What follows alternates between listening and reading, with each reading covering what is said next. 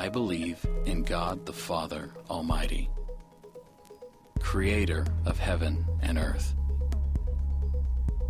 and in Jesus Christ, his only Son, our Lord, who was conceived by the Holy Spirit, born of the Virgin Mary, suffered under Pontius Pilate, was crucified, dead, and buried. He descended to hell. The third day he rose again from the dead. He ascended to heaven and sits on the right hand of the Father Almighty, from whence he shall come to judge the living and the dead.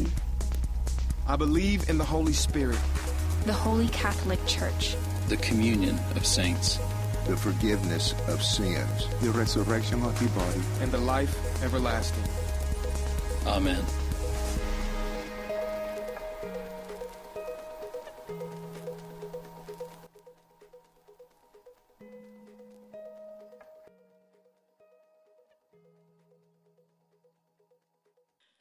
Our scripture this morning comes from 1 Corinthians chapter 15, verses 1 through 19. Now I would remind you, brothers, of the gospel I preached to you, which you received, in which you stand, and by which you are being saved, if you hold fast to the word I preached to you, unless you believed in vain. For I delivered to you as of first importance what I also received, that Christ died for our sins in accordance with the Scriptures, that he was buried, that he was raised on the third day in accordance with the Scriptures, and that he appeared to Cephas, and then to the 12. Then he appeared to more than 500 brothers at one time, most of whom are still alive, though some have fallen asleep. Then he appeared to James, then to all the apostles. Last of all, as to one untimely born, he appeared also to me. For I am the least of the apostles, unworthy to be called an apostle because I persecuted the church of God. But by the grace of God I am what I am, and his grace toward me was not in vain. On the contrary, I worked harder than any of them, though it was not I, but the grace of God that is with me. Whether then it was I or they, so we preach, and you believed. Now, if Christ is proclaimed as raised from the dead, how can some of you say that there is no resurrection of the dead? But if there is no resurrection of the dead, then not even Christ has been raised. And if Christ has not been raised, then our preaching is in vain, and your faith is in vain. We are even found to be misrepresenting God, because we testified about God that he raised Christ, whom he did not raise, if it is true that the dead are not raised. For if the dead are not raised, not even Christ has been raised. And if Christ has not been raised, your faith is futile, and you are still in your sins. Then those who have fallen asleep in Christ have perished. If in Christ we have hope in this life only, we are of all people most to be pitied. This is God's word. Thank you, Susan. Good morning. Pleasure to be with you this morning. For those of you who don't know, I'm Ivan Lambert. I once pastored the Covenant Presbyterian Church here in town, and foreseeing what we thought was the best thing for the city, we gave this property over to a church plant meeting down at the high school, Redeemer, and we've enjoyed being here ever since. Why do you believe what you believe? Why do you believe anything at all? Often when you hear people today, they'll say things like, well, I have faith. Or maybe, just have faith. But is that really a virtue in itself? To just have faith? I mean, think about it. All of us believe something. And everyone in the world believes in something. So how is that a virtue to simply have a vague, ambiguous faith? You may have noticed today when David was leading us in the Apostles' Creed, he asked us to confess the faith. That is, the Christian faith. The faith handed down through the centuries. of that which has been tested and proven true. And so to just say that we have faith is really something that sets us not any differently, and it doesn't put us in a different position, actually, than anyone else from any other world religion. The issue ultimately is, what are you believing on? What are you trusting on? What are you leaning on? What do you believe to be true? The content of our faith is what ultimately matters, and that is what Paul was addressing here in the passage that Susan read for us in 1 Corinthians 15. In fact, Paul went as far as to say, if this is not true, the joke's on us. We have been fooled. Regardless how sincere we've been and how much we say, I have faith. In fact, he went as far as to say, we are to be pitied. Many of you have no doubt watched, to some degree, Wheel of Fortune or Jeopardy. We often have those on in our home in the evenings. And you'll notice something that occurs. Two of the contestants can do really well on, let's say, Wheel of Fortune and win lots of money. And that one person, the wheel just didn't work for them. And they just did not land on good spots. They didn't have an opportunity to solve puzzles. But at the end of the show, you'll notice they give them complimentary money, complimentary prizes. Thanks for coming by, something to help you feel good and enjoy the experience. Whether you did well or not. But Paul doesn't say, whether Jesus resurrected from the dead or not, I hope it makes you feel better. He says everything in the future rests on it. In other words, when you and I die, everyone likes to say, oh, so-and-so died and we know they're in heaven. No one will be resurrected to eternal life in heaven if Jesus did not first raise from the dead. And so everything rises and falls, as far as we are concerned, for our future hopes on the resurrection. And that's why Paul says, if it is not true, we are indeed to be pitied. Now, all religions have their claims. They have their religious claims, and we can say that certainly, logically speaking, they could all be false. Everyone could logically be wrong. But we could not, logically speaking, say that all religious claims are true. And of course, that is because they are so widely contradictory. They have different claims. Somebody's right. Somebody's wrong. And so Paul says, investigate this.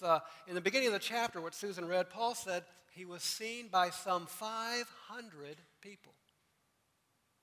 And then he adds that little caveat. It's wonderful. Most of whom are still alive. In other words, I dare you, those who don't believe, I dare you, ask them, challenge them.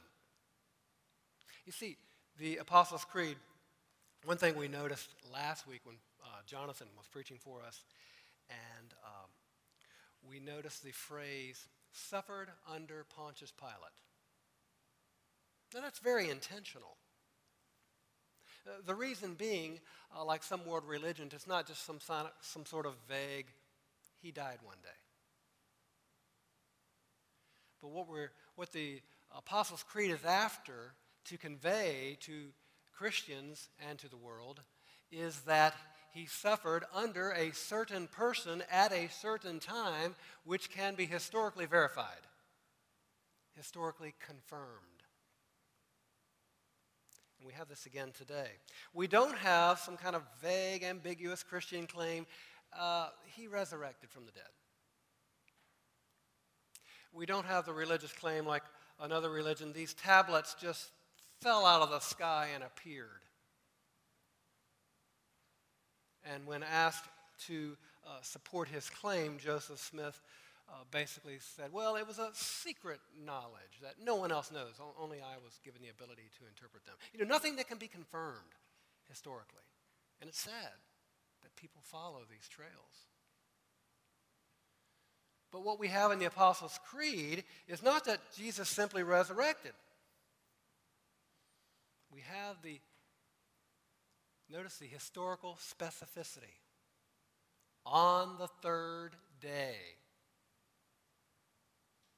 Now, folks, if we had ever gotten to the fourth day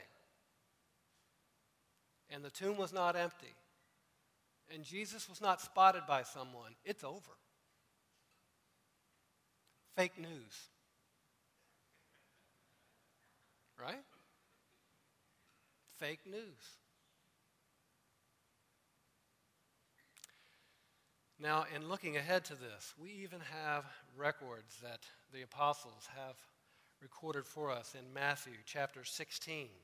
Jesus is nearing the time of his crucifixion, and he tells, for the first time, he tells his followers, from that time Jesus began to show his disciples that he must go to Jerusalem and suffer many things from the elders and chief priests and scribes and be killed, and on the third day be raised. Can it get any more specific? If that wasn't enough, the following chapter, Matthew 17, when Jesus is transfigured there and giving a brief glimpse of the glory which he will return to, that glory from which he came and humbled himself and came to this earth. And after that transfiguration, it says, and as they were gathering in Galilee, Jesus said to them, the Son of Man is about to be delivered into the hands of men, and they will kill him. And he will be raised on the third day. And then in Matthew chapter 20, as they are entering the time of Jerusalem, and as they're going up to Jerusalem, he took the 12 disciples aside. We're almost there. We're almost to Jerusalem. And he took the 12 disciples aside, and he said to them, see, we are going up to Jerusalem, and the Son of Man will be delivered over to the chief priests and scribes, and they will condemn him to death and deliver him over to the Gentiles to be mocked and flogged and crucified. And he will be raised, everyone with me, on the third day. Well, indeed he was crucified, mocked, spat upon. There was a kangaroo court. It was a joke. False witnesses were brought in. He was condemned and crucified. But we read on the first day of the week, the tomb was found empty. Guards were scared and scattered. We read not only of it is not, like I said earlier, a vague resurrection, but we read of 12 different verified appearances of Jesus over a 40-day period. Names are actually given during these 12 appearances of those who saw him. Mary Magdalene, Mary, Peter, John, 10 disciples. And then Thomas joins with them a week later, 11 disciples. James, Paul, 500 people. But of course there are skeptics. There are those who refuse to believe. And as Paul says in Romans chapter 1, there are those who suppress the truth, trying to come up with some excuse why they don't believe, and yet Paul says they are without excuse. After all, how can you suppress what is not already present? How can you suppress evidence that is not already there? And so various theories are proposed to try to explain how this could have possibly happened, because Jesus could not have certainly resurrected from the dead. One of those theories, we'll just go over a couple here. One of those is the hallucination theory. The idea being that the disciples were sincere men. They had been with Jesus for roughly 3 years. And having been with him for 3 years, they had been tremendously influenced by his teachings, his moral teachings. He was a good man. They saw him show compassion like no other.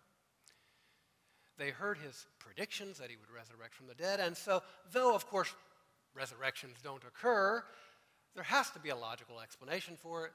They imagined, they hallucinated that they saw him. But what we have when we look at the 12 various appearances of Jesus in the gospel records are occurrences where people not only saw him, but they actually heard him. Some of those instances we actually read of people touching him, Thomas putting his hands in his side. We read of people eating with him. We read of him eating himself, them seeing the food disappear. These are historical confirmations of a genuine bodily, physical resurrection of Jesus. Now, Diana, tell you, there have been times that, we're all wired a little differently, and she loves to tell me about her dreams. I had this dream, and this happened, and this happened, and this happened. And, of course, I'm sitting there, because dreams just don't fascinate me, I guess. But are we to believe that when she finishes telling me about her dream that I'm actually going to say, I had the exact same dream last night? Yeah, you even laugh at the thought. Now, multiply that by 11 and imagine that the 11 disciples had the same dream. Exactly. And the 500 people that saw him all hallucinated this as well. And at that point you go, okay, that's folly. That clearly cannot stand, that theory. And then there's also the swoon theory. That is that, yes, he was beaten, he was crucified, it was terrible. The Roman crucifixions are historically verified as just terrible beatings.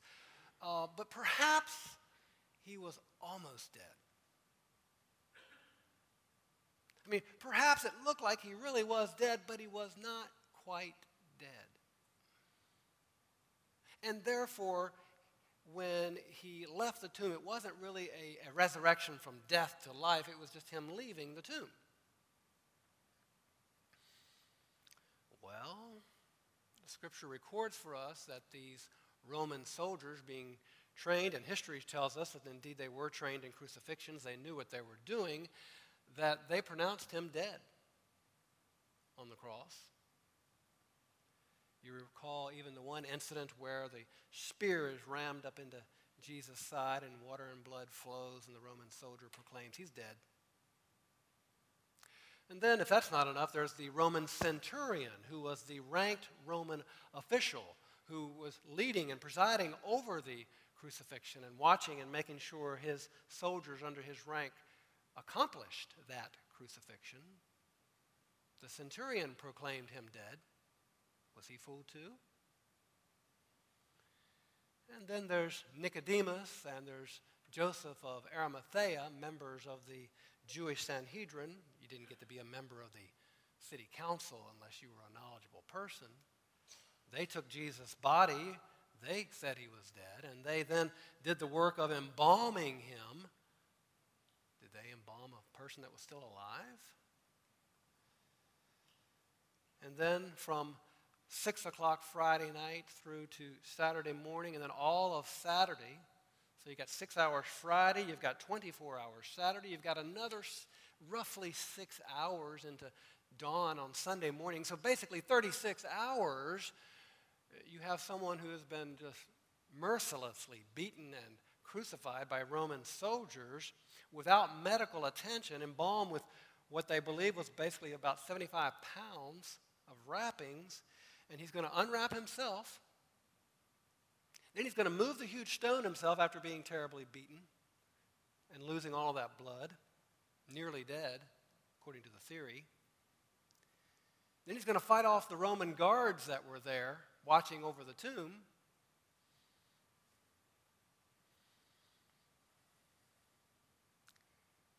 I don't think that theory stands so well. How about you?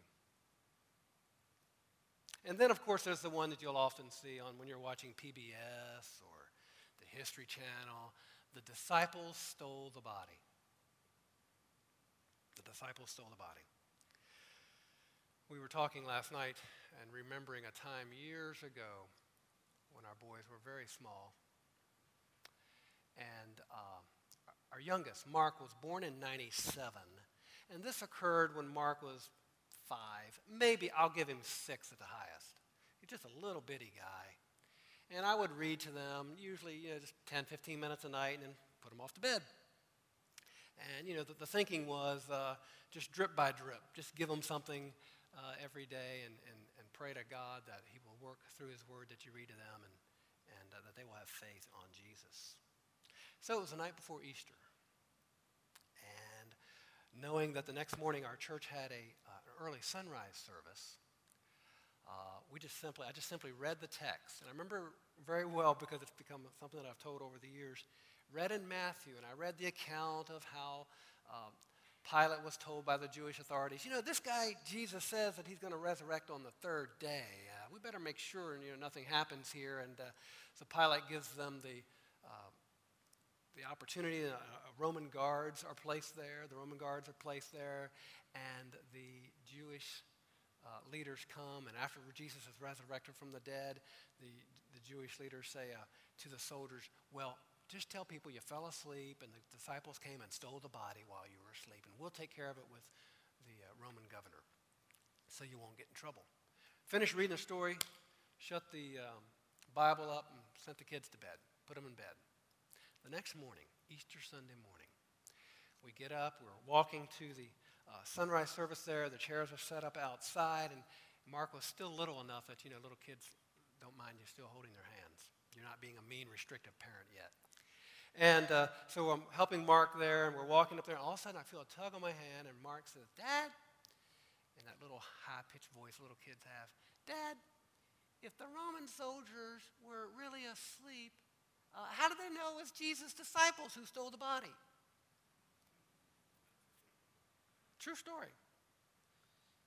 I had not explained it away. I had not tried to explain to him that was false. I just read the story, put him to bed on Saturday night. That little booger went to bed thinking about that. Got up that morning, he's still thinking about it. Little 6-year-old figures out, wait a minute here. If the Roman soldiers were actually asleep, how did they know that it was the disciples who stole the body?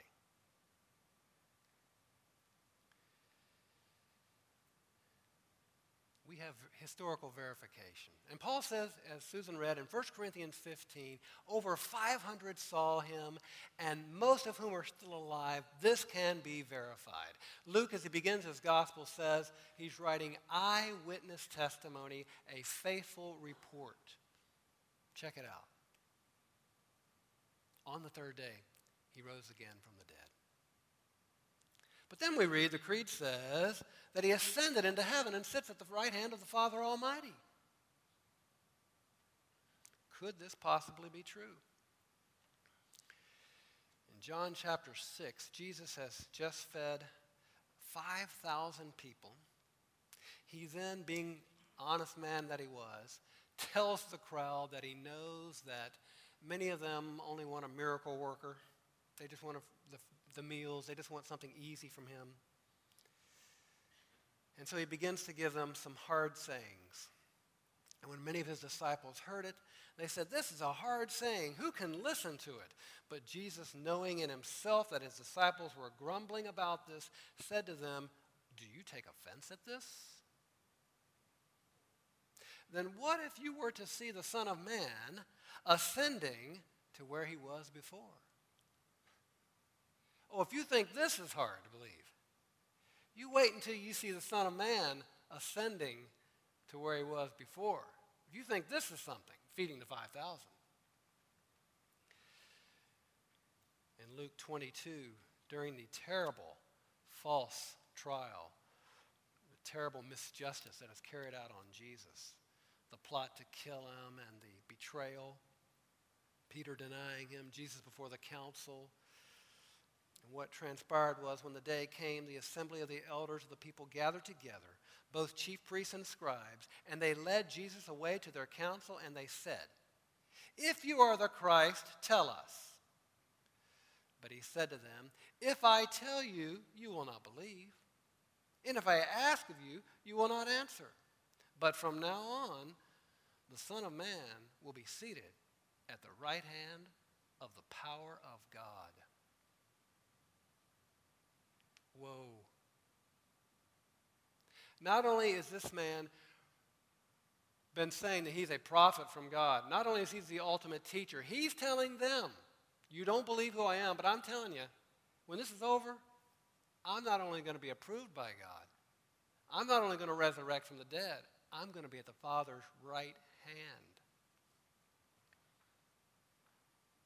I will be accepted before the Father as having completed my mission. And I will be sitting in the place of all designated power.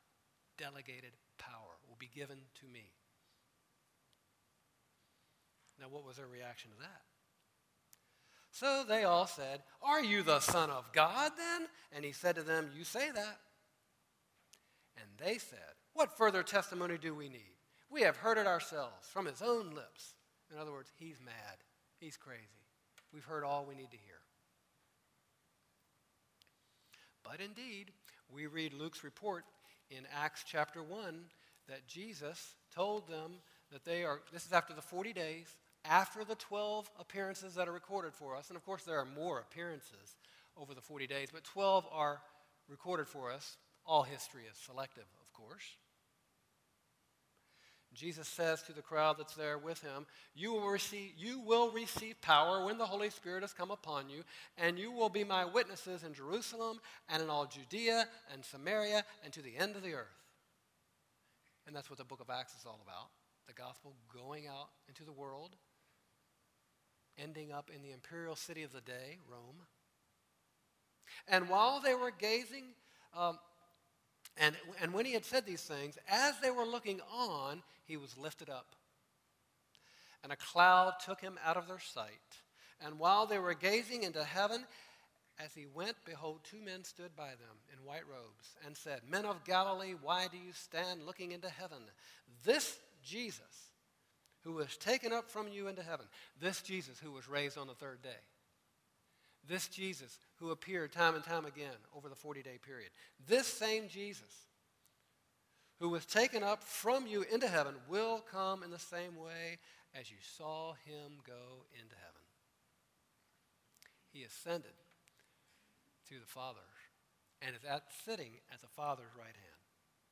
Now notice Scripture and the Creed both give the image of him sitting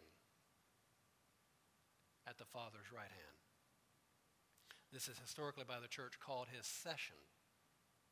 He is sitting at the Father's right hand to show indeed that his work is accomplished. Remember on the cross he says, "It is finished." The work of atoning for sins had been accomplished. And all that was left for him then was the resurrection and the appearances and the teaching over the 40 days, the things of the kingdom of God. And when that was finished, he's now seen sitting at the Father's right hand.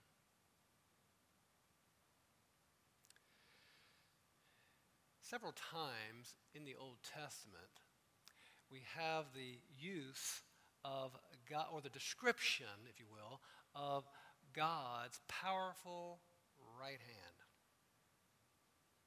One of those occasions is the famous Exodus, the Israelites in oppression from the oppressive Egyptians.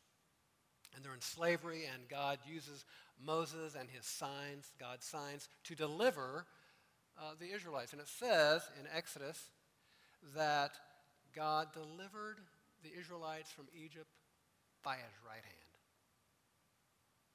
A way of saying he was all powerful. And we have confessed that we believe in the Father Almighty. That his plans cannot be thwarted. His plans cannot be stopped. Dan Patrick for years on Sports Center used to have fun, in particular commenting on the highlights of Michael Jordan's games, and he would say this phrase, and it became famous over the years. He would say, "You can't stop him. You can only hope to contain him." Well, I got news for you. Jesus, you can't stop him, but you can't even contain him. He's at the Father's right hand. All power has been given to him. And in one of those 12 appearances that are recorded for us, it is recorded for us in Matthew chapter 28. He's with his disciples, and he tells them to go and make disciples. Go and make disciples of all nations, baptizing them in the name of the Father, the Son, and the Holy Spirit. And his promise is to be with them until the end of the age. And we often quote this, and the vast number of Protestant churches quote this throughout this country and around the globe. But what is often missed, I know by myself and often in presentations I've heard it missed, is the very preceding verse. In the very preceding verse there in Matthew chapter 28, Jesus makes this claim. And he declares, "All authority in heaven and in earth has been given to me. Therefore, go and make disciples of all nations." That is to say, go in my power. Therefore, go because I have conquered death. Go because I have accomplished the mission. Go because I have all power at my disposal. And you will go in my power. And the declaration, the teaching in the name of the Father, Son, and the Holy Spirit will be accompanied by my resurrection power. He's sitting at the Father's right hand in power.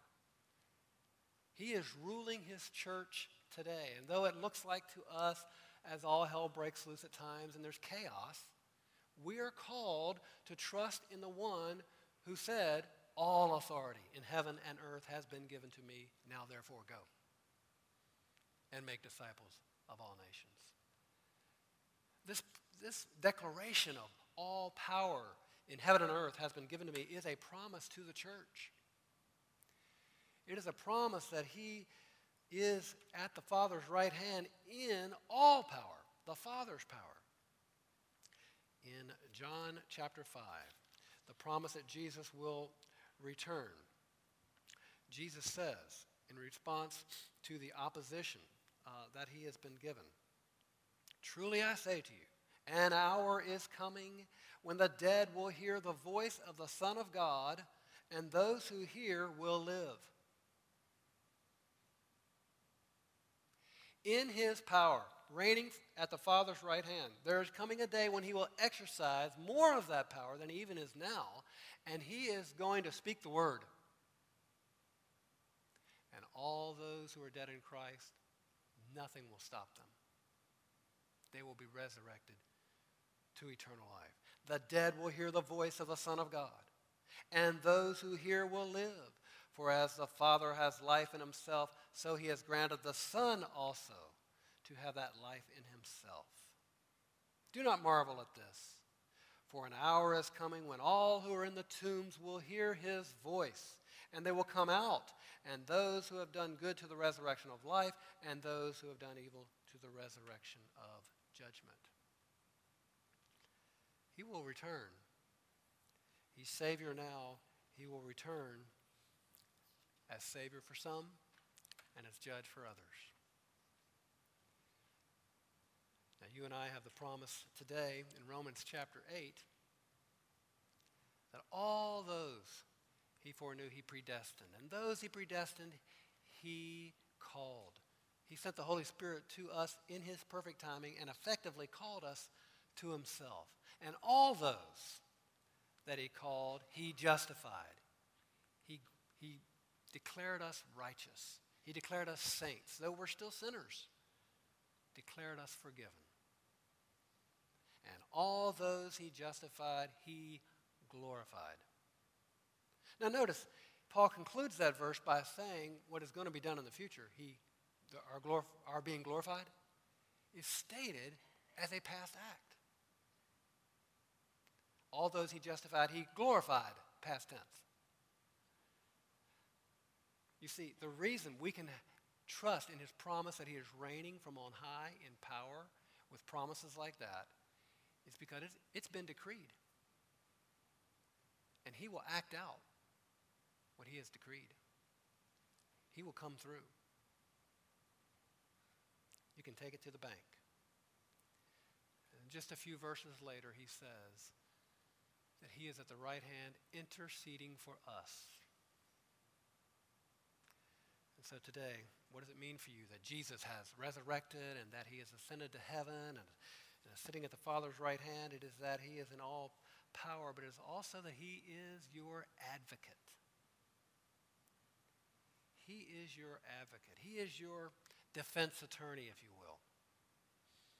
And he makes a strong defense for you that no one, not your conscience, not your guilt, not Satan himself, no one can ever defeat that claim that we are his.